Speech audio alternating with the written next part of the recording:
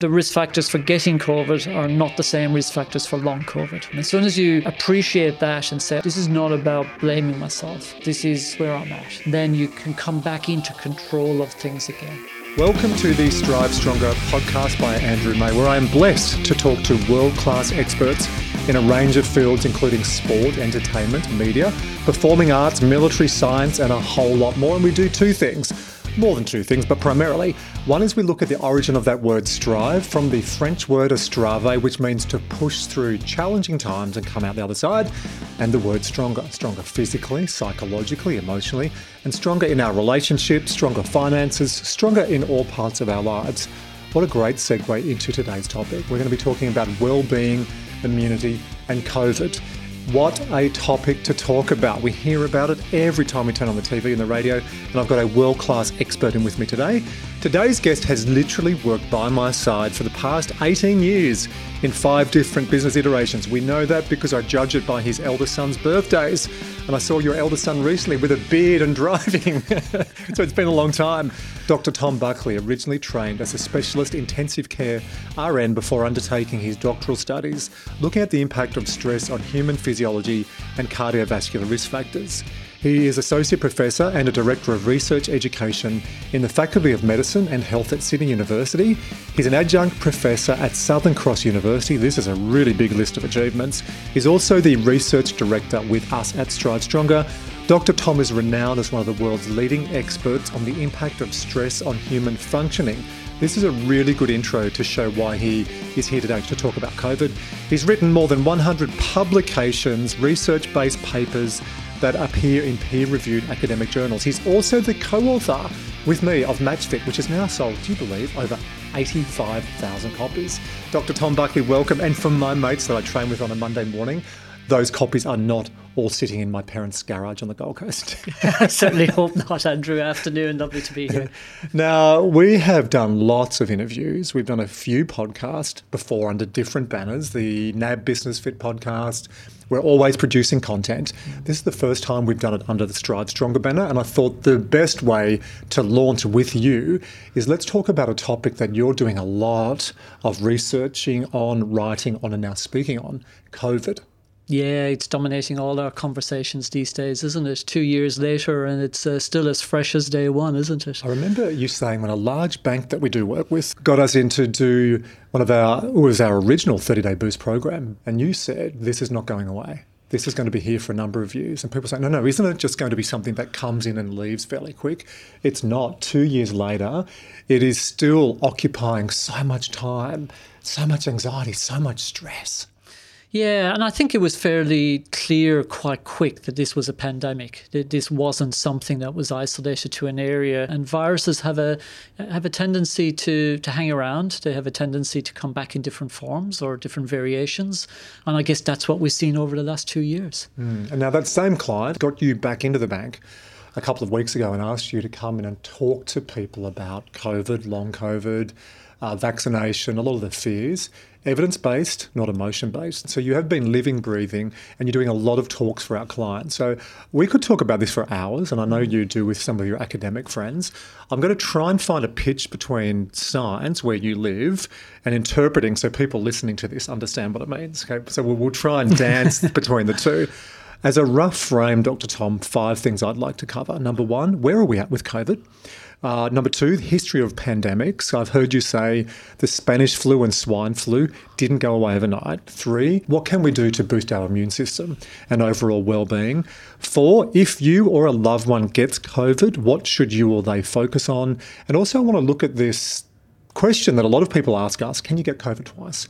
And number 5, you and I are working. It's fascinating, some of the work that we're doing now with some high net worth individuals, some entrepreneurs, some very well-known executives on long COVID. So I want to talk about that as well. And just on that point is that, while there's the science takes a while to be generated, to be peer-reviewed, to be published. So we guess we're all living in this laboratory called the world at the moment, and we all have our own personal experiences, and they're just as valuable as the peer-reviewed publications. So while we will talk about what evidence we have, I'm really, really conscious that there's a lot of evidence we don't have. It's being generated, or we haven't got to to researching every aspect of COVID yet. So as we get into this, I'll lean a lot on what we know from the science, but I'm also very, very aware of what we see with clients, what we see in family members, what we see in friends, because that's evidence as well. I think you find a nice balance on that. My understanding in academia, it's at least 2.5 years until you can get a real grasp on research. Now, this has only been around for 2 years, so the research is not going to come out. And if we wait for the research to come out, we're going to be sitting idle for a long, long time. Yeah, actually, I can even correct you on that. I mean, 2.5 years of creating evidence and translating it is rapid, and that's kind of what we've got now, maybe a bit quicker in some of the sort of emergency treatments of COVID, where we're moving evidence into practice really, really quickly. The translation science actually shows in medicine and health, it generally takes about 7 to 7.5 years before things get translated. If we were to change everything we do in our well-being, our health, or in medicine, if we were to change everything on the latest study, we'd be changing practice every other day. So we do have to take a measured approach to what's the volume of evidence, what's the level of evidence, how generalizable is that evidence to this population, because a study conducted in 90-year-olds may not translate at all to 50-year-olds. And so we have tended to go back and look at weights of evidence, and that can take years. It could take 15 years to have 5 studies in a particular area. But what we're seeing with COVID is absolute rapid generation of science, and that comes with some special risks as well. But I think what we're seeing with COVID is that it comes with some tremendous rewards for us, both at a public level and at an individual hospital level as well. Most of our listeners, Dr. Tom, are hugely impatient. They're not going to wait for 7 years. So let's go with number 1. Where are we at with COVID, including the latest updates, advances? What's science showing us right now? Yeah, we know a lot about the virus itself. We know that it's an ugly fellow under the microscope. We know it's got these spike proteins on it, and people see these pictures of this round, lipid-looking fat globule. So people have this vision of it. So we know what it looks like. We know where its affinity in the body is. Most people are infected through the respiratory system. We know it's attracted to a receptor in there called an ACE receptor, which is a receptor that's associated with blood pressure regulation normally. We know that some people have more and less of them, which helps us to help understand some of the risk factors. We also know that there's another surface enzyme, some people call it surface protein, it's actually an enzyme that's involved in how that virus then gets into the body. Because, Andrew, and listeners probably know that viruses are different to bacteria. Bacteria will colonize outside the body, whereas viruses have to actually invade and get into the cells of the body to replicate. This is the bit that Donald Trump missed. I think I promised I wasn't going to mention Donald Trump. There was a lot of misinformation about that, wasn't there, at the start? I think there's a lot of misinformation on COVID and a lot of opinion or belief-informed facts being thrown around rather than facts for the sake of it. But I think that's okay because people generate their own experiences and they have their own knowledge, attitudes, beliefs around topics. We just got to work out what's factual or what's likely to be true is it true for them or true for themselves. So it's a messy area. What we absolutely know is the virus generally gets in through the respiratory system, and we generally know that it invades the cells and then it replicates within the cells. And so most people have had respiratory symptoms at the start. The good thing about that, that's a simplistic version of a very complex process. But the advances in that understanding have been unbelievable. And I think a lot of the prevention and treatments come from understanding those pathways, understanding the exact proteins, enzymes, receptors involved. And now we actually understand how the virus spreads around the body. So the understanding is phenomenal. We've had vaccination developed in record time, but it takes a long time to develop, test pharmacological therapies to either prevent or treat. I'm going to ask you a question, and this is personal because it's based on a couple I know. The wife got COVID, the husband didn't. Yeah, look, some of it is a mystery, but we do know a fair bit. We know risk factors. So we know, they're not causative factors of disease, but they're risk factors. They're a higher risk of getting COVID. And interestingly, men are slightly more at risk than women. People with higher blood pressure, with prior cardiovascular disease, with prior lung diseases. Interestingly, not so much asthma, but some of the chronic diseases that people have are risk factors.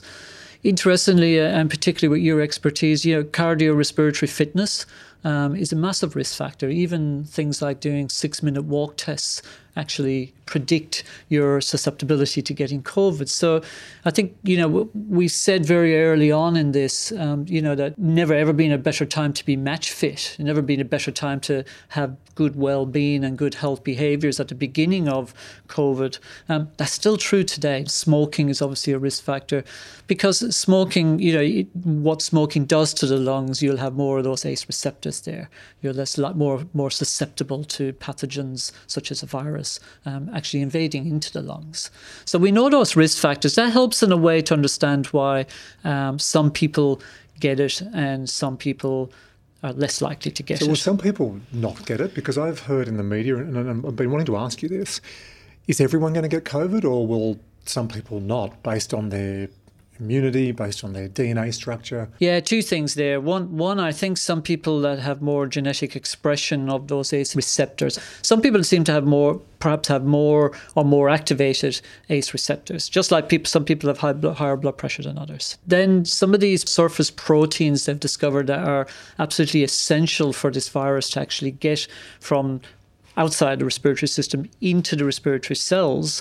Some people don't have the genetic profile to have them switched on. And they're doing some studies where they're doing what they call COVID exposure tests, where they expose individuals who don't have this genetic switch on, for layman's language, of these genes, and they seem to be quite refractory to actually the COVID actually replicating and invading the cells in the body. So that would help to explain, because like you, I know lots of families where the whole family has it except one individual. Yeah, and so some of the risk factors help, but I actually think there's probably some more to the genetics there as well. Well, I don't just think it from our reading of the literature, it appears there is. Yeah. I'm going to say something really intelligent. This may not have happened ever really? before. I'm listening. You're the doctor, you're not meant to make the jokes. COVID is not a respiratory virus, it's a whole body virus that attacks the endothelium. Yeah, look, that's very, very true. It is intelligent, right? Because you said that to a patient the other day. You were listening. But it was interesting because this patient has seen a respiratory expert, and a lot of people who, and we'll get to long COVID as well, are going and seeing heart specialists, respiratory specialists, and are still finding that they're not treating the fatigue they've got or the problems or the challenges they've got. But your view on that was really rounded and quite different to a lot of other approaches I've heard. So my view on that has come from speaking to a lot of those respiratory specialists, hematology specialists, cardiac specialists, a lot of them that I work very closely with. What they will say to me is that, when you have a respiratory infection, it's a respiratory disorder, and the symptoms you get are originating from that respiratory infection. So oxygenation, breathlessness, maybe signals to the brain to raise your temperature to try and kill off pathogens. And if that temperature or if that infection spread into the blood, then you'll have blood pressure issues and from a sort of sepsis type scenario. So it's a respiratory disorder, and everything else systemically is in response to that. When they're dealing with patients who are really ill with COVID, it's actually a whole body disorder. It's not just, it may have started in a respiratory system, but actually COVID has the potential to attack all the organs in the body. And that makes a lot of sense because those receptors responsible are actually spread all around the body. And the organs they're most prevalent in, of course, are the respiratory system, the gastrointestinal system. So a lot of patients get gastric problems and tummy problems. They're in the nose and the mouth and the tongue. So people often have issues with sense of smell and taste. I know a lot of people have had that. They've lost their smell. They can't taste food. Yeah, so if the virus is interacting with those organs, then the function of those organs is very highly likely to be affected, and that seems to be a very common symptom. And then, of course, longer term, people then tend to have symptoms that often go beyond the acute infection, and we generally call that long COVID. Vaccination. My understanding, there's 3 types. We're hearing a lot now, double vaccinated, triple vaccinated, and I'll just underscore that we're talking about this based on science, not emotion. I know we've had the chat in my family, your family, friends, colleagues. There's so many views on this, and I think whenever somebody starts with, I think, I feel, no, let's go to the doctors, let's go to the scientists. So can you give me a scientific update on vaccination? Yeah, and before I do that, just to say that, people do develop opinions about what they feel is acceptable to put into their own bodies, and I really, really respect that. So I'm sure a lot of people will be listening going, what have I had? AstraZeneca, Pfizer have been the big ones that our Australian audience have taken. So there's three main vaccine types here in Australia. There's some more overseas, but there's three main. So most people are familiar with AstraZeneca. That was one of the first ones here in Australia. So that's what's called a viral vector vaccine. And that's where a strand of mRNA is encapsulated within a different virus, a dead virus. And then that's how we stimulate the immune system to develop recognition of what COVID might look like. The second type is Pfizer. Most people are familiar with Pfizer, and that one's a mRNA vaccine, strand of mRNA encapsulated in a sort of a fat globule for all the world, and then that stimulates the body to produce these spike proteins, and then the body recognizes them, develops an immune response, and then it's prepared should it get it again. And then the third time are protein-based, which is the spike proteins, or a form of a spike protein or spike protein replica, then the body is exposed to, and then the body develops an immune response to. I think it's really important that we don't gloss over the science on this. So it's really good to give people an understanding and why we've got the different vaccines, how this has evolved, and how we're going to get out of this. So let's get to point number 2, history of pandemics. Can we say when we think this is going to be a memory? No. I think it'll become a memory, less of a memory when less people get acutely ill from it, and when the media stop recycling every story they can on it. The reality is that viruses, if you look at the history of pandemics, several viruses hang around, and they often pop their head up in different forms over time. Swine flu, Spanish flu, they're the same virus. The pessimist in me, or the realistic scientist in me, thinks we're going to be living with COVID a long, long time. The history of viruses, What's a long time? Years and years. Yeah, and we live with colds and flus all the time, and I think we will get to a stage where coronavirus is in the same category. And remember, the common cold is a coronavirus. Is it because each iteration gets weaker and weaker and weaker, so eventually it weans itself out, for want of a better word? That's what's happened historically with viruses, is that they weaken. As the more times they replicate and the more times they evolve, they tend to weaken. My observation is that seems to be true as well here with COVID. The current wave, Omicron wave, it's more transmittable. And right now we're moving into a phase where we've got another variant of that seems to be spiking numbers again. But we don't see massive jumps in hospital numbers. We certainly see patients hospitalised, as we do with the flu and other respiratory disorders every year. But we're not seeing massive intensive care numbers. Now, for the number of people who actually are positive with COVID, and the official numbers are probably only a small percentage of the actual numbers, we're not seeing this massive rise in hospitalizations like we saw. You remember New York, you remember India.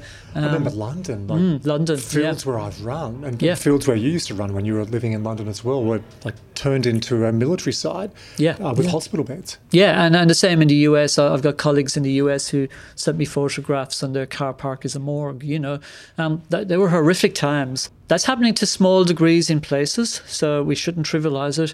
But it's not at the same degree as what it was in the earlier versions of the virus. And the panic has somewhat subsided, hasn't it? Like it was 2 years ago, 18 months ago, where we thought everyone was going to end up with a shocking case of COVID, multiple people in hospital, not downplaying it. But what you and I and what our team at Strive Stronger are saying a lot is focus on what you can control. Now, if you get COVID, you've got to deal with that. And we're going to talk about what people can do. But we've got to live with this. Life will go on. Focus on what you can do to boost your immune system. Focus on your well-being. Focus on your relationships. Get time in nature. Exercise. Now, depending on where you are, if you've got COVID, you're going to say dial it down. But don't stop living is really what I'm saying. I 100% say that. I mean, you should always get busy living, not dying. And I think there has to be our philosophy here, because we've been 2 years.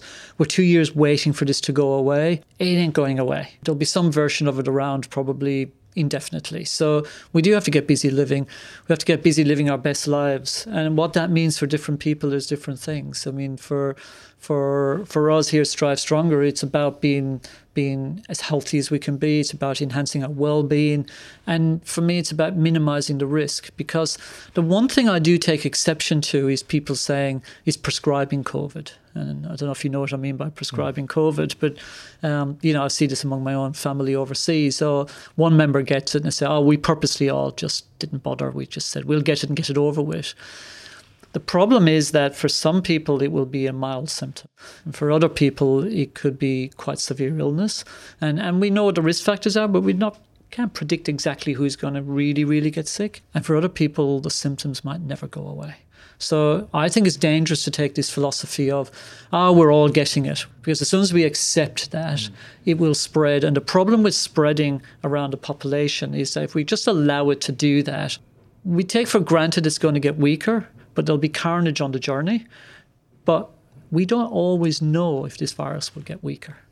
And so, if we let it run rampant, immunologists will say it's a low risk, but there's a potential for what kind of variant you might end up with. When COVID first came into our lives 2 years ago, it was get vaccinated, wear masks. Hardly anyone said, be healthy, look after your immune system. Did we miss a major opportunity there? Did the government miss a major opportunity to promote health and well-being rather than just disease management or virus management? Yes and no. I mean, we certainly said those things, and we certainly preached that and lived that, because we were very acutely aware that a healthy immune system is important to defend your body from COVID and to recover from COVID if you get it. And of course, a healthy immune system lives in a healthy body. So a highly functioning immune system lives in a healthy body. So we were really, really aware of that. I think, when you have, go back to when I worked in the emergency department one time, if somebody comes in and they're bleeding, that's not the time to do, let's look at why your cholesterol is up. Let's have a chat about what your heart rate is. That's the time to actually stop the bleeding. And so if you look at it from early on in the COVID, everything was about preventing people getting the infection.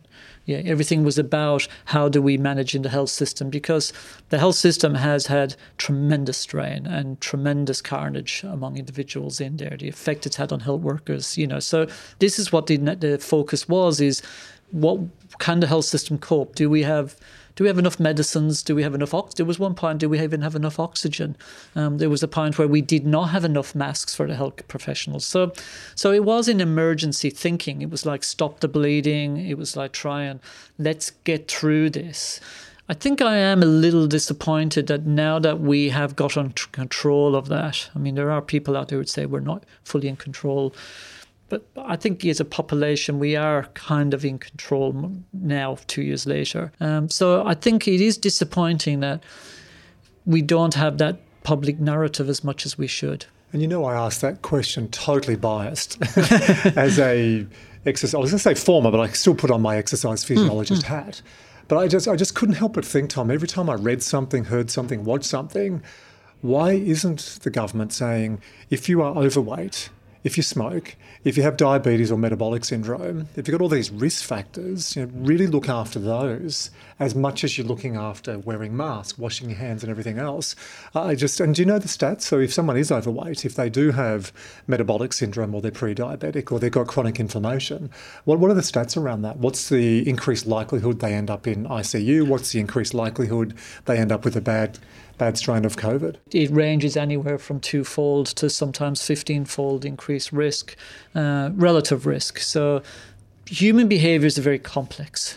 I went to uni to do a master's to try and work out how simply can I teach behaviour change? Yeah. And I said to you after 3 years, oh my God, this is so bloody complicated. Hundreds of models, emotions, feelings, thoughts, behaviours, grandmothers, cultural beliefs, religions. Yeah, it's everything we teach together and everything you do in your world, everything I do in my world of sport, your world of medicine and study. God, behaviour change is so complex. It's complex because what happens is that people start putting value judgments on others and saying, well, you're overweight, so good enough for you for getting COVID.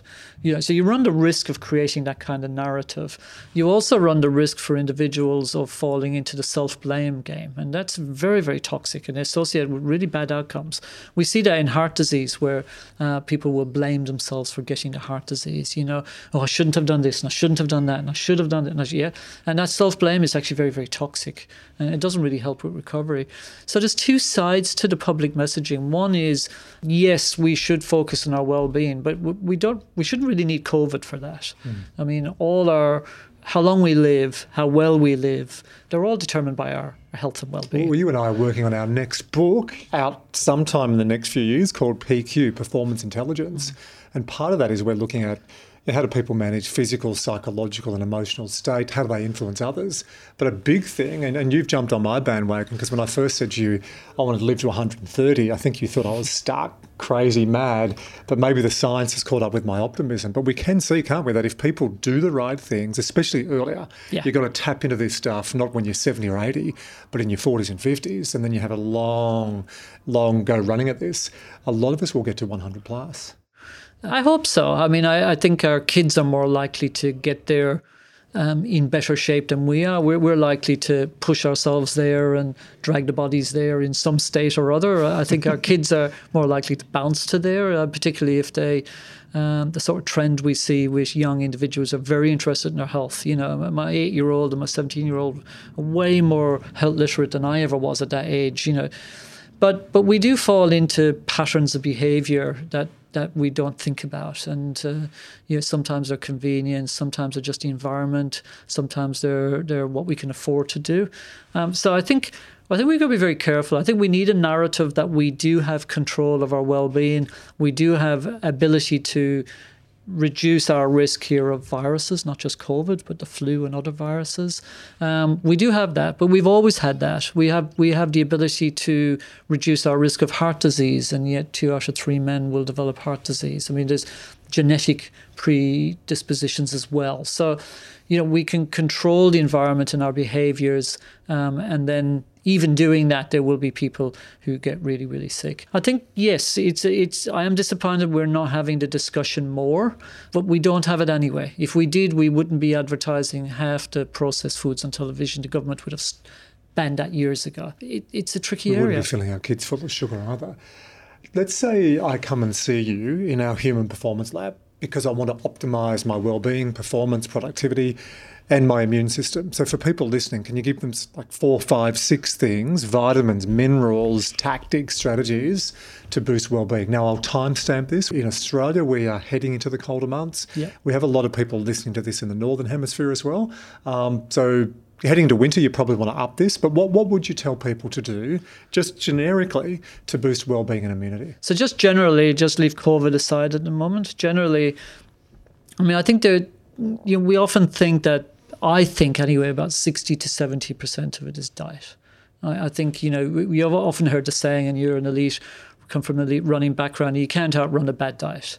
We saw that the London Olympics, that phenomenally high percentage of the athletes there actually had blood sugars in the pre-diabetic range, and they're elite Olympians. And friends of yours and mine, when you were coming through Ireland running track and I was in Australia, an amount, like a large amount of people that I've trained with have heart disease.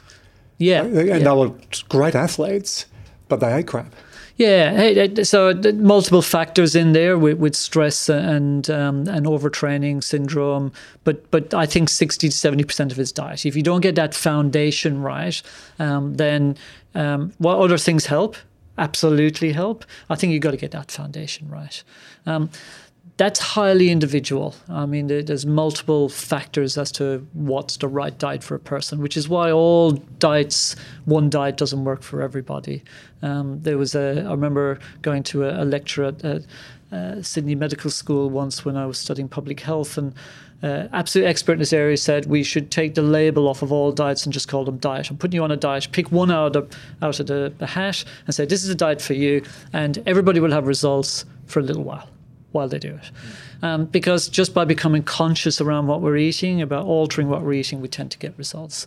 What's right for you, what's right for me? I mean, you and I know this because we've done some genetic testing, and we know that, I'm a little less carb tolerant than you, and I need higher omega-3 fatty acids, so I need a more higher natural fat diet than you. So we have to, when I work with clients, I have to look at the individual. But if I'm going to give a broad guideline, I'm going to say there's a few areas you need to look at. There's what you're eating, and that should be as natural as possible. There's how you cook it, and that should be as slow as possible. Yeah. And then there's what your metabolic requirements are. So if you're, running 20 kilometers a day, you're going to need more macronutrients, macrocalories. You need more calories than somebody who's walking 5,000 steps a day. So that's how much you should eat. So you've got to look at it that way. But I think as a general rule, if you can just avoid the processed foods, particularly the ultra-processed foods, that's foods with more than 4 ingredients, you're probably adding 7-8 years to your life. We were in a workshop recently at one of our executive performance programs, and someone said, when reading food labels, what should I look at? And you said nothing. Don't buy foods without food labels. I think it's really simple, right? Eat stuff as natural as possible that comes from nature. Lots of vegetables, like, stack your plate with vegetables, and also alcohol in moderation. So we've got nutrition covered, and we could do a whole talk on nutrition separately. What else? So mobility. We are designed to be mobile. A lot of us have become sedentary. Yeah, but I'm busy, mate. Like, I'm working from home, and I go from the bedroom to the kitchen to the makeshift office, and I've got kids, and I just don't have time to exercise. I can't do it. Yeah, your physiology doesn't care. Oh, well, you don't understand. Our physiology doesn't understand. I do understand. I'm here in my I know you do. Right now. Yeah, I know. We evolved to be mobile. We evolved to be running around hunters and gatherers. We didn't have Jimmy brings alcohol. We didn't have 24-hour fitness. You used to chop some wood, and then you'd bake some food, and then you'd go down to the well. Like, we just become so lazy. Yeah, and we've also fallen into we become lazy, but society is structured in a way that doesn't require us to be that mobile. We're able to drive everywhere. We're able to work at computers, and even a lot of factories now are all automated this, automated that. So we've evolved there. So we do have to now focus on purposeful exercise more. Doesn't have to be go to the gym and look like Arnold Schwarzenegger. It does have to be mobility. We do need to get the body moving, and we do need to challenge the body in different ways, both resistance, forced to work on our strength, for distance, for us to be able to go for long periods, and also be able to go fast for short periods. We need to challenge the body. When you take the heart rate up, we need to let it come down. The value of taking it up is training it to come down. And what a great link. I'm going to throw in one, because I know you'll have this in your list. It'll be recovery. Well, that's the third restoration, sleep, and we're talking a lot about micro recovery now as well in the day, the 20 to 30-second or 90-second little mini breaks. Athletes build this in, but corporate workers, especially working remote, when we're on Zoom meetings or team meetings all day, have been proven to be twice as cognitively draining. People listening to this don't need the research. They've been practicing this for 2 years, and they're totally fatigued and over working behind screens. Yeah, we need to normalise recovery. We need to look at recovery in 2 or 3 different ways. One, we need to see it as important as eating food in our day. We need to build it in across the day, and we need to plan for it at night time. And that's our big failure as a society, as a Western society, is that we accidentally fall asleep, or we fall asleep fatigued. We need to plan for recovery. We need to see that as important as the nutrition you put in. Because the best nutrition in the world with poor sleep, you're going to be having anti-inflammatory food, and you're going to be creating inflammation from poor sleep. So we've got to prioritize it. It's not easy though, and we kind of see recovery.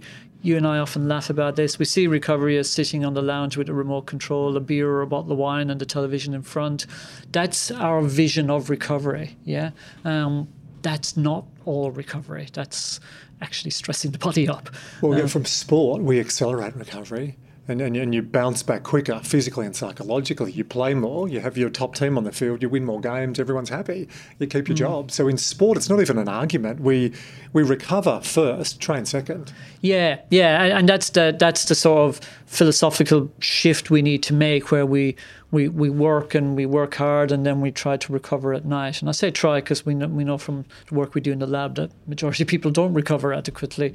We actually need to switch that around. We need to say, right, I'm going to get my recovery done, and I'm going to do it really, really well. And when I've done that, now I can work hard, play my sport hard, and then I'll go back into recovery. So recovery should come first. Athletes know that, because you're not going to perform at the Olympics. I mean, there's great examples at the London Olympics of athletes who really struggled with their circadian rhythms when they moved to London. They really struggled with the stress of expectations. They resorted to prescription medicines to be able to sleep. That's not judgmental. I don't know how you would cope in that cauldron, but they had to do things. But they actually weren't. The eyes were going to sleep, but they weren't sleeping, and we know that with a lot of sleeping meds. And they underperformed. I mean, how in those stressful scenarios, recovery is really challenging, and you've got to optimize everything with recovery. But for our day-to-day lives, if we're not recovering, we're just building this basket of debt the whole way from week to week to week, and then we break down. And Wizard, can you make a note in our show notes? We'll put a link to the blog we just did on the ARP, another acronym, Annual Recovery Plan. And again, borrowing from sport, you map out, it's called periodisation. You have an off-season, play hard. When are you rotating players? When are you rotating yourself? When do you have rest weeks? We just do it in sport, right? And we've adapted that to the corporate world. So we've got nutrition, mobility, normalising recovery. What else can people do? Well, I think the big one is having fun. I think we kind of forget to have fun. Egad, can I rewind 2.5 years ago, Dr. Tom Buckley, when we looked at 6 levers for match fit, move, I knew you were going to go there. Recharge, think, connect, and play. I didn't realise this was in your notes today. And what did you say to me when I said, I think play is going to be in the book as one of the 6 key levers? What did you really think? I probably won't say what I was thinking, but I did. Well, I'll do it in your accent. What the fuck? well, I was very much thinking, play, really? Like, is there a science to play? Because the book was so scientifically based. Yeah, I was wrong. Hello, Stuart Brown. But in my defence, I was aware of a couple of things here. I just hadn't associated with play. One, socialising, or the opposite to loneliness, feeling connected, feeling part of society, families, feeling wanted, are phenomenally important to our well-being. So in my defence, I knew that. I just hadn't seen play as the sort of currency of that. No, I'm being provocative and stirring you, which I love doing. But play, I think it's seen as, just go play. But we didn't realise the seriousness of going and playing, to detach psychologically, to have fun, that childlike predisposition to play. And we talk about this, what do your kids do? They watch Play School, they have play dates, play doh, play time and play lunch. And what have we done the last 2 years? Teams meetings or Zoom, full stop. That's it. That's where it ends. And one of the psychologists you and I have an intellectual crush on is Stuart Brown, who set up the National Institute of Play in his 80s. So a psychologist who'd been studying very serious frameworks and schema and Freud and looking at self-efficacy, Albert Bandura, all the stuff I get excited about, set up an Institute of Play at 80 because he realised we were missing something. Well, he did, because he was nearly 80, and what we find with older individuals in society is that they go back to play, and play becomes a place of joy, connection, shared goals, shared vision, socialisation, all the things that keep us healthy into old age, all the things associated with living longer, living healthier. So play. You were very right to see play there as the central part of that. An important part of play, of course, is laughter. I mean, there's the socialization, and there's the engaging in something you get joy from. But also, laughter is so good for the body. I mean, if you go to lots of hospitals now, particularly children's hospitals, they'll have laughter sessions. They'll have Dr. Clown or somebody like that coming in and uplifting the kids, and it's not just about keeping them entertained. It actually speeds up their recovery. Well, you've given me permission now when I say really stupid jokes in our staff meetings. I just look at Angela and say, it's good for your immunity. And she said, yes, Andy, but it has to be funny. What else?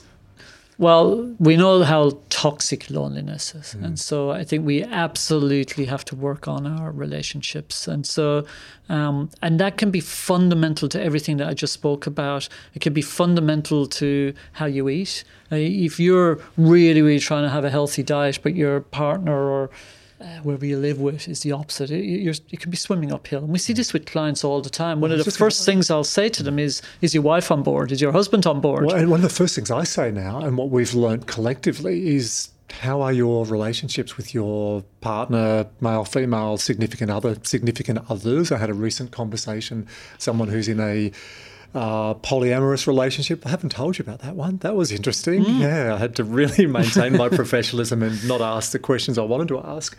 But he's really happy. He's connected. Yeah. And why do we ask this? It has massive implications on your immune system if you're in an unhealthy, toxic relationship. Yeah, because stress, there's a few things. If you want to put your immune system to sleep, then pour in a load of stress and pour in a whole load of sugar and alcohol on top of it. And you really will put the immune system to sleep. So, if you really want to keep that immune system functioning well, then you've got to keep your stress hormones down. And you've got to keep sugar away, because sugar depresses the parasympathetic recovery system. Now, what level of sugar does that in individuals varies, because some people have really good metabolism to metabolize sugar and clear it, and other people, their pancreas struggles to clear it. So sometimes we do have to work out what level of sugar, but as a general population, we know that we take on board way too much sugar. So pour in a load of sugar, pour in a whole load of stress, dampen down your recovery, and have toxic relationships, and your immune system will be in the floor. And it's got a lot to do with today's topic about well-being and immunity. So let's summarise. Nutrition, eating foods as natural as possible and not reading food labels, because you should have less food labels. Number 2 is mobility and movement. Number 3 is to normalise recovery. One of my favourite topics. Number 4 is play and laughter. 5 is strengthen relationships. Can I ask as well about supplementation? What vitamins and minerals should people be taking to give them that extra boost? None at all. Very quick response, wasn't it? I say that just to be contrary. I think there's no point in putting in vitamins and supplements until you've got all of those 6 sorted out, because what you're trying to do is plug holes. And you need to know what holes to plug with supplements. So supplements have an absolute role to play in optimizing our well-being, optimizing our mental and physical functioning, in optimizing our immunity. But there is no supplement you just give everybody. You've got to look at an individual level, and so I can you can throw them all out and I can talk about them. The reality is that if we got the diet right, then we wouldn't need any supplements. But I say that in a contrary. The reality is that in our modern living, the way we live, where food is grown, harvested, the way food is generated, the way we cook it, it's incredibly hard to get all the nutrients that would completely optimize the human body. So that's why we do look to supplements. But we've got to be careful, because just because a food source, take fish oil.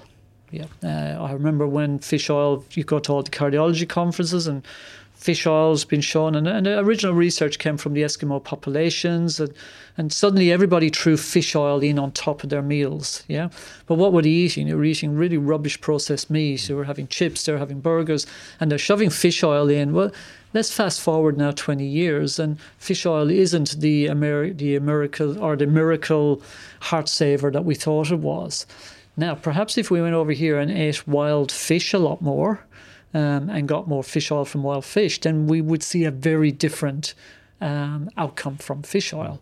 So what I always want to ask people with regards to supplements is, are you using it as an addition to changing nothing, or are you using it to actually supplement what you're doing? And so, you'd be better off eating the fish.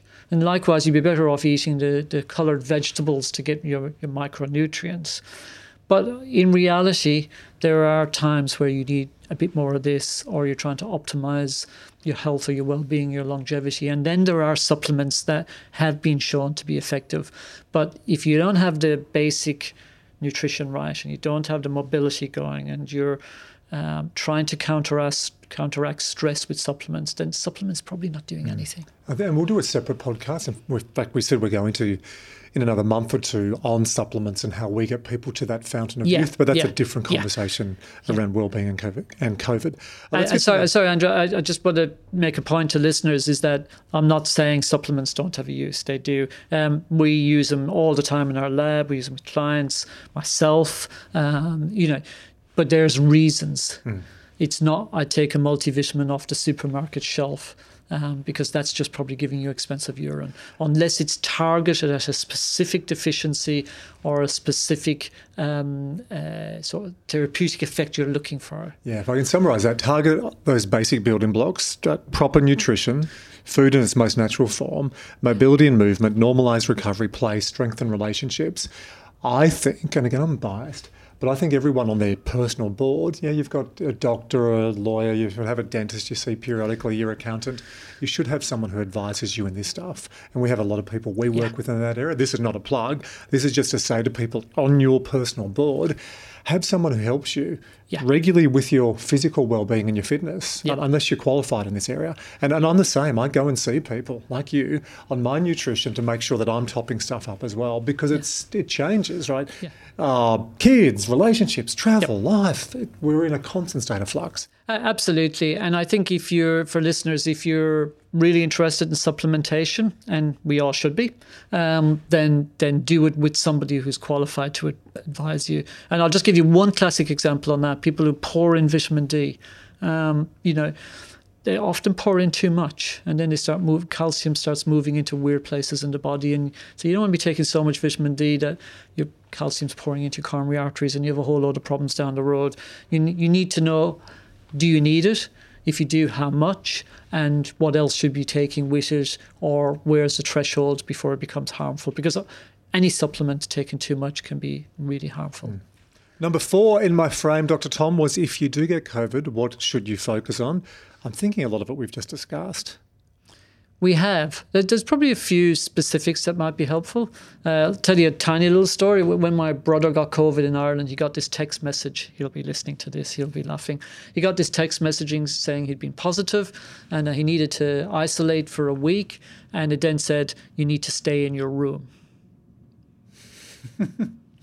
It's like, so you've been very specific about staying in his room in the text message from the government. And I remember looking at that going, but what if he lived in the house on his own? Which room? So there are things we do need to do for protecting others, such as isolating ourselves. But we've also got to think about what's good for us. And of course, staying in a dark room is not good for you. If you can be without contacting others, you can get some sunshine, you can get some sunlight, remembering that all these UV rays and higher temperature and sunlight are all really good for your immune system and help you to recover. The big thing we need to do is to manage acute symptoms as a first point. So we need to look after our health as normal. If you're on medicines, if you're on medicines, don't have medication vacations. If you've got symptoms that are beyond what you would normally have with a cold or a mild flu, then get in contact with your doctor or your healthcare provider and make sure that you're managing symptoms. Because there can often be a threshold where symptoms go from a sniffle and a cough and a sniff and a runny nose to I've got chest pain or I've got palpitations or I'm really now struggling to breathe. We need to act on them. We need to get advice. And the great thing here in Australia is we can phone our GPs. We can get that advice and get advice on whether or not we need any medicines or whether we actually need to go to hospital. So that's our first stage. Then the second stage is really looking after ourselves. We need, people I know people who've had COVID and they're working frantic at home. Yeah, I think we need to give ourselves permission. I've got COVID. The things I do now are hopefully going to help me to get over this quicker and not have prolonged symptoms. Which is so important with what we're seeing now, because some of the people we are working with on long COVID rushed it and thought they'll just get through this. It takes a couple of days and I'll bounce back. That is such an important point. Yeah, I think a lot of the discussions I'm having with people now are very different to 2 years ago, where it was all really around how do I manage myself if I got COVID. Now it's very much how do I maximize my recovery out of COVID. And the first thing we've got to do is go slow. If your body wants to sleep, sleep. If your body wants to walk around, walk around. So be really tuned in, and purposeful exercise we need to pack away when you have symptoms or in the early phase of COVID. Even if you go negative on your test and you can move around a bit because you're not infectious, we need to move from exercise to mobility. We need to eat. Really, we want to enhance the liver function. So we need to eat to have a really clean liver. And so if you look at processed foods, sugar, additives, alcohol, we need to get rid of all that. We need to eat a really clean diet because the liver is so involved in the immune system. And we also need to get a lot of those inflammatory mediators and cytokines out of the body because they're the ones that potentially giving people the prolonged symptoms. So we just got to clean things up, slow down, clean things up, mobilize, not exercise, and just really be conscious that I need to invest time now. The biggest thing not to do is to rush back to work because I've got to catch up on 4 days of work. And that's when you start pushing the stress in. As soon as you do that, you put the immune system to sleep. The other question I've got on this, Tom, is can you get COVID twice? And all the media is showing yes. I think there's people in Japan who've reported 3 or 4 times. But can you get a different variation? So could I have Omicron at the same time as Delta? That's a great question. It's one that is of great concern, is that you would get both at the same time. And particularly when you have 2 variants floating around the population. We've tended to have one variant dominant. We don't always know, and we probably won't know right now because people are not always having PCR tests done, so they won't know what variant they have. Is it possible to have 2 at the same time?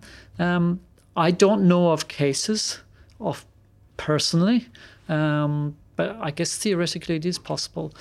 Could you have Delta and then get Omicron, and they're all labelled after the Greek alphabet, so who knows what next one will be of concern. Yeah, we do know of people who've had positive across the different waves. So yeah, it is possible. We do know that for about 6 months, people do have a degree of natural immunity after having it. But we know after about 6 months, that tends to wane down again, which is why you can get reinfected. So it is a false security to say, well, I've had COVID, so I'm immune. You are less likely to get COVID in that first 6 months, maybe the first 4 months more so. But after 6 months, then your immunity starts to wane. Good link, immunity waning. Let's talk about long COVID. We've danced in and around it, and we've purposely held back. I'm going to quote a recent article in The Australian that also references an article in the Financial Times. The subheading is fatigue and brain fog. According to the Office for National Statistics in the UK, 1.5 million people, or about 2.2% of the population, had long COVID symptoms over the new year. Many times the number who have died. The symptoms include fatigue, shortness of breath, loss of taste and smell, and difficulty concentrating, often termed brain fog, but also palpitations and nausea. Later in the article, it says the size of the economic hit in the UK is nearly impossible to forecast. According to economist Julian Jessup, if 100,000 people were unable to work due to long COVID, that would be 0.4% of the workforce. A total hit of 0.4% of GDP would cost the UK economy over $18 billion a year. So probably very similar to what happens each season with the flu. When we have people out of the workforce because they're not able to function, the risk here with long COVID, of course, is that it isn't 1 or 2 weeks. For some people, it can be 7-9 months, a year, and maybe for some unfortunate people, maybe they may be indefinite. So I'll back the truck up first. Long COVID, because the World Health Organization has been saying it's 4 or 5 weeks.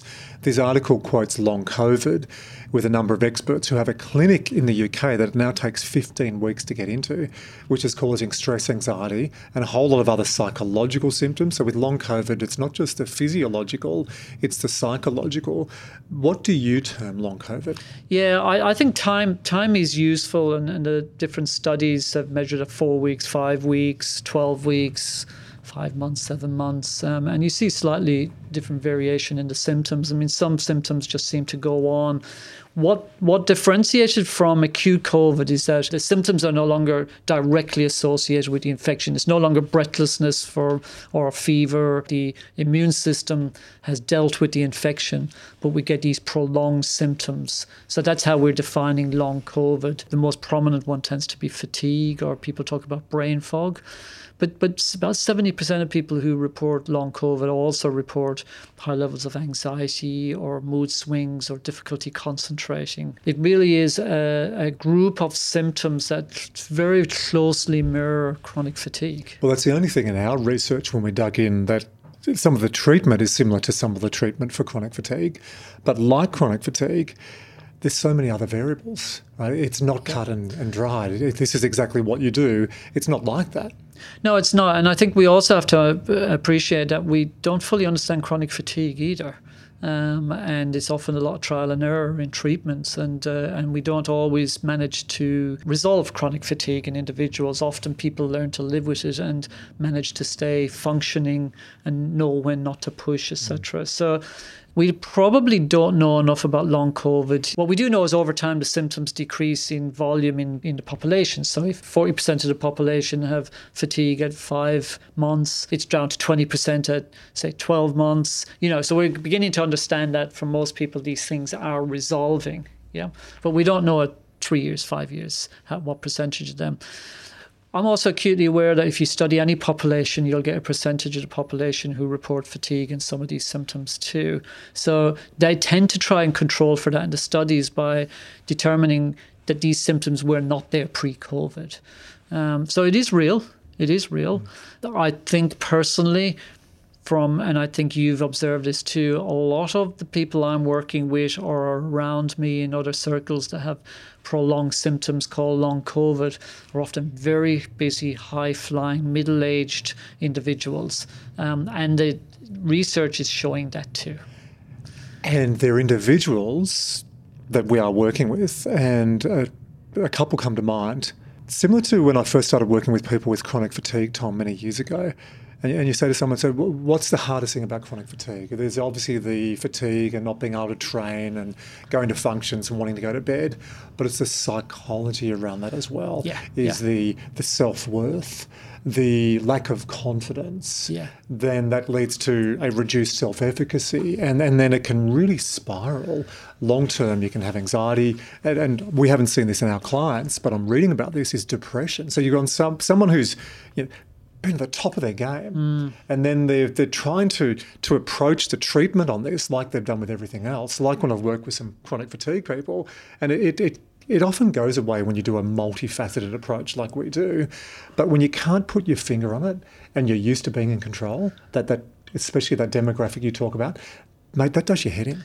Yeah, I think perceptions of control are really, really important here. If the type of individuals I've seen with not all, but a lot of them with what we call long COVID symptoms are people who are used to, if I put all these inputs in, I get these outputs. If I really work on my nutrition, I feel better. If I do a liver detox, I sleep better, my dreams are better, I've got more energy, and they're used to being in control of their well-being. Plus, a lot of these people, in fact, all the people we're working with on long COVID collectively, you and I are working on a three-pronged approach we'll get to, they've got really good PQ, they've got good performance intelligence. So they know their heart rate variability, they know their resting heart rate, they know how they respond to nutrition. Some of them we've worked with in the past, some we haven't, but they're students of human performance, and that's even more frustrating. Yeah, the people we're working with, we've often been working with for some time and really teaching them how to optimize their physiology and really to maximize their physical and mental well-being. And in most humans, it's predictable. If we do this, we get this. And then suddenly, post-COVID, they're putting in all the inputs, but it's not working. It's not, they're not getting the outputs they're used to. And that lack of response or lack of control can really be deflating, and it really can mess up with people's mindset.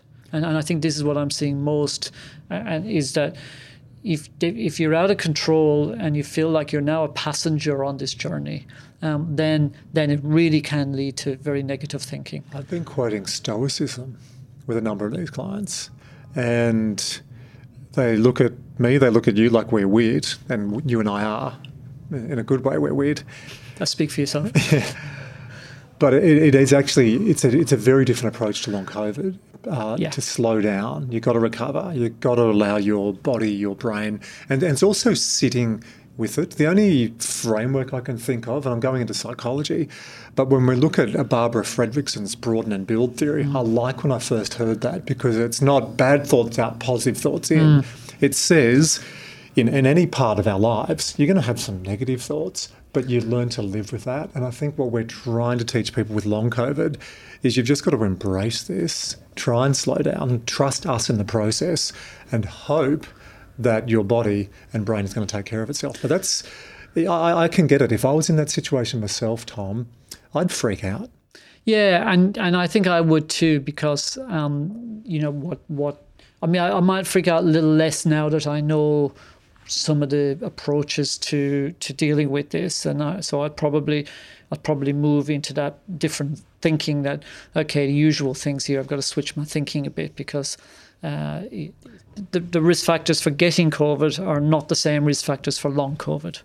Yep. And as soon as you appreciate that and say, okay, so this is not about blaming myself.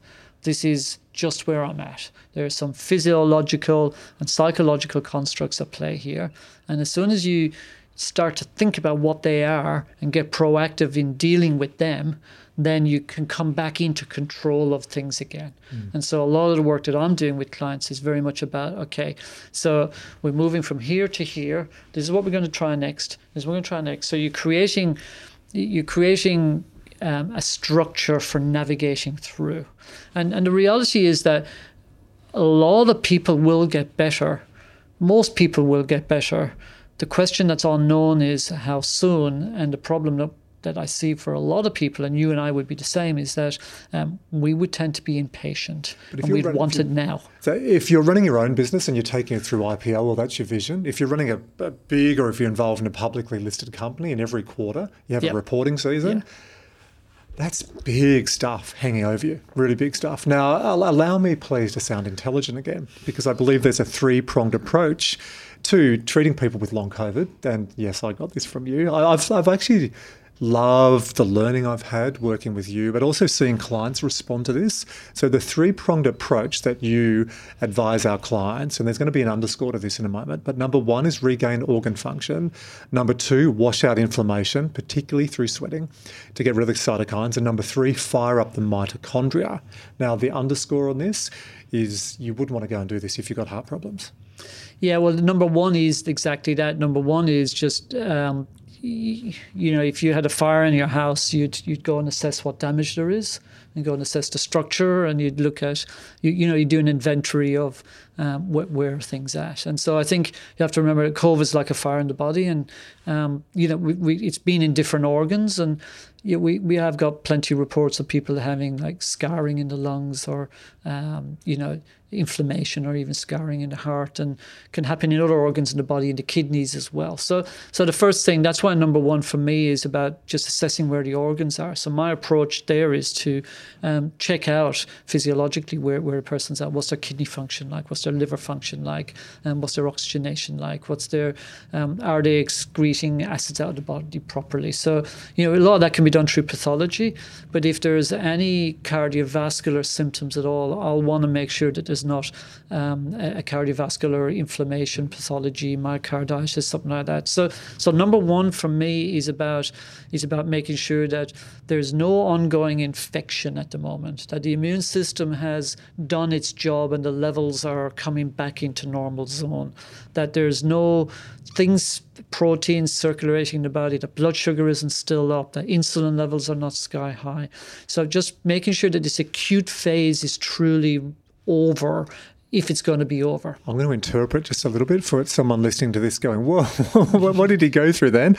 I'm actually really impressed that I knew what you were talking about then, because I've been riding shotgun. But Dr. Tom gets people to go get a full blood pathology, and he ticks the panel, and you're looking at inflammation markers, looking at what's happening to blood sugar levels, just to see what's happening in the system. Yep. And if you're worried about someone with a family history, or if they are reporting any chest pain, you go and they get a a heart check? Yeah, I'll refer clients to go and get a stress echocardiogram, particularly if they're struggling and the heart rate's shooting up when they're exercising. There, I want to make sure that the heart's functioning properly, that the rhythm is regular, normal, and that the ventricles are pumping the way they should. Because what you don't want to do is to introduce challenges or stress or challenges into somebody and actually trigger them to have a heart attack or trigger them to have something way worse than what they have. I'm going to go totally left field. I didn't know how I would get this in, but I'm going to. I see a window. Do you understand the significance of 3 minutes, 29 seconds, 0.51 for a 1,500 metre Australian runner? Oh, yeah, I certainly do, yeah. Stuart McSween in a track meet last week pulled out of a 10K with extreme heart palpitations. Yeah. So I think, and this is if people listen to this because they're really interested, they're still listening now, they must be very interested. You do not want to throw more stress into a stressed body because the weakest points or the most vulnerable points are going to show up first. And COVID can affect the heart, and running at that level is already a massive stressor on the heart. We started this podcast talking earlier around, elite athletes and the effect on the heart. So we've really got to look after that engine, and it is a muscle. It's not made of titanium. So that's, I was really disappointed for him to hear that. But we see that with a lot of elite cyclists as well who've come back from COVID and come back maybe too quick. Now, they would say, no, it's not too quick, but it's too quick when you start to have symptoms or your performance goes down. So we do just need to really, so from my perspective with the people I work with, I just want to make sure that before we start doing anything else on number 2 or 3, that medically they're in good shape and safe. Yeah. We get the tick and our clients come back. Woohoo! Okay, open up. What's number 2? How do you wash out and remove the cytokines and get people in a very different space? There's 2 arms to that. One, you need to get the liver working really well. If I see any sluggish liver, if I see results in the blood that indicate the liver is sluggish or struggling, then I really want to get the liver working better, because that's going to be how you're going to start getting the toxins out of the body. And then I'll want them to sweat them out with it. With a sauna. And I recently asked you to go and look into saunas, the difference between the traditional Swedish or Finnish sauna and the infrared sauna. Before you came back to me on a report, you'd bought an infrared sauna. I take that as a thumbs up. Yeah, because it's more energy efficient. I guess it's to have a sauna at home. I mean, there's a different reason why I want a sauna at home, but to have a sauna at home, you need one that's, you don't have to wait 2 hours for it to heat up, and it's reasonably energy efficient, and it's compact and small, and the infrared ticks all those boxes. Plus, it doesn't need to generate as much heat to create body heat and sweat. It's important to sweat from the inside out, so going into a steam room is not the answer here. And you see that often in the gyms when people come in, they pour water on top of the heater and they want loads of steam. They are increasing the temperature, but you don't want steam. It's not steam here. It's actually about trying to sweat from the inside out. So the studies on longevity, you come 40 years of studies from Finland. They've been traditional Finnish sauna. They haven't been infrared. But the physiological mechanism, it's logical, and a lot of the experts would agree that the physiology response to infrared sauna would be the same as the Finnish one. So, if it's all about sweating and it's about heat protein adaptation, it's about dilating the blood vessels, increasing blood flow. It's like exercising sitting down and sweating while you do it in the sauna. You should get the same effect from the infrared. And you get some of our clients doing saunas 3, 4, 5, 6 times a week. Yeah, well, the Finnish studies show that, at least 4 days a week is for a longevity perspective. So, you probably need to have one at home to be able to do that without being absent from home every evening. Dr. Tom's approach, his 3-pronged approach to treating long COVID. Number 1, regain organ function, make sure everything's working well on the inside. 2, wash out the inflammation. The other thing we should add is after a sauna, have a shower. It's really important. Yeah, right? really important. Wash off all those toxins. Yeah. Because I know some people will have a sauna and then go to bed. No. Wash the toxins off. And number 3, fire up mitochondria. Ooh, we're going to talk Krebs cycle, ATP, PC. And can I go back to the only time I've actually heard Krebs cycle made sexy was Dr. Paul Batman. Hello, Paul. I'll make sure I send you an episode of this, mate, back when I studied exercise physiology. But can you explain a little bit about what's happening with mitochondria first, then how you fire it up? So what we know what we think we know, or certainly more than hypothesized, the evidence is pointing to, is that the mitochondria, they're the energy making part of the cell. Remember, we're billions of cells, and every cell has to make energy, whatever its function is, maybe to contract a muscle, maybe to have clarity in the brain and think, or maybe to blink your eye. All these things are energy. We make that energy in the mitochondria of the cell. We need glucose molecules, mostly. We need oxygen, and then to fire up like you would your car, you need to create the energy in there. What we see here in long COVID is that it seems like the mitochondria go sluggish, and that would help to explain a lot of the fatigue and sort of foggy brain and some of the symptoms we get. So we make sure there's nothing medically going on. We try and get the inflammation down and all the inflammatory cytokines out of the body, because they all get in the way of creating energy. And then we want to try and fire up the mitochondria. We want to try and get those mitochondria firing back to being their normal efficiency. Best way to do that? That's the loaded question. And there's a lot of trials at the moment looking at different sort of proteins and supplements and amino acids to try and do that. We definitely got to move. We've got to try and move them. We've got to do it, but without but not yourself. stress. Yeah. Very measured, very purposeful, measured exercise, measuring recovery, stimulation, recovery. And then there are some supplements that we can use. There is a series of case studies now showing potential effectiveness of hyperbaric oxygen chambers. And so I think, which we're exploring with a couple of our clients. Yeah, absolutely. And this has all been tried and tested and shown to work quite well in many people with chronic fatigue. But here it's a bit different here because it's post-viral. But certainly that looks to be very, very promising. I think there's potential for other things like cold therapy as well.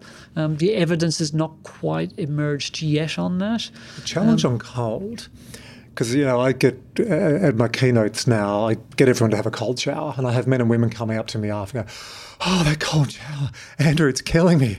Where do you live?" "I live on the Gold Coast." That's not a cold shower. That's like a lukewarm shower. So if you can't do that, you're not going to go to a 3-minute ice bath. Hello, Dino Gladstone, who works with us as well, doing the ice baths. But if you're not wanting to build a lot of stress into the system, it's probably not the time to go into a 3-minute ice bath, is it? It's probably not the time to go and do cryotherapy. But you could basically, depending where you live, a cold shower might be an okay way to start. Yeah, I think a cold shower, a short cold shower can be quite invigorating and actually promote energy and stimulate lots of hormones in the body. We don't want to add more stresses, but we kind of do have to do these little micro stresses to sort of trigger the mitochondria into action. I'm just a bit more anxious about the cryotherapy. I like to see, a long time ago, and I have to admit I found it quite unpleasant. It's a weird feeling. It's like you're a paddle pop being stuck in the freezer. Yeah. It is bizarre. So I think with some of the people we're working with who are struggling with cold showers, there's no way we'd accelerate them into cryotherapy or ice. No, but if evidence emerges over the next couple of months that it does show to have beneficial physiological effects, then I would start promoting it. We seeing that with our other approaches. So I think for me it's quite important to be as scientifically based as possible.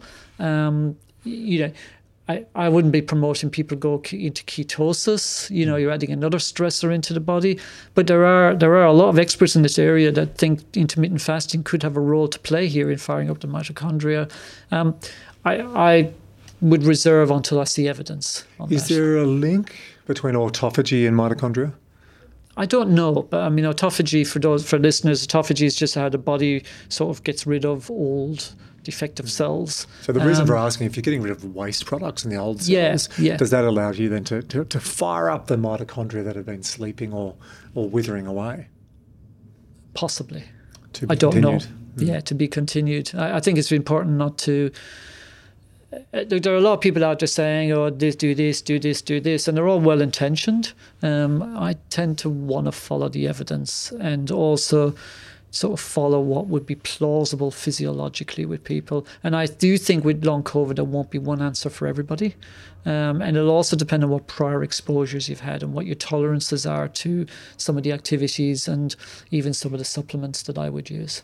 So the three-pronged approach, to summarise: number one, regain organ function; two, wash out the inflammation, especially with saunas; three is fire up the mitochondria with a whole lot of strategies. Could be cold water, it's movement, but not too much. Can I also say, if anyone's listening to this, get some help or some support? Yeah. I think absolutely critical. I mean, I think, if I was somebody with long COVID, I would go with somebody to coach me through all of this, because there would be a tendency to go extreme with stuff. There would be a tendency to push hard and do too much of it. You might be blinded to some of the negative effects it's giving you by doing too much or being overexposed.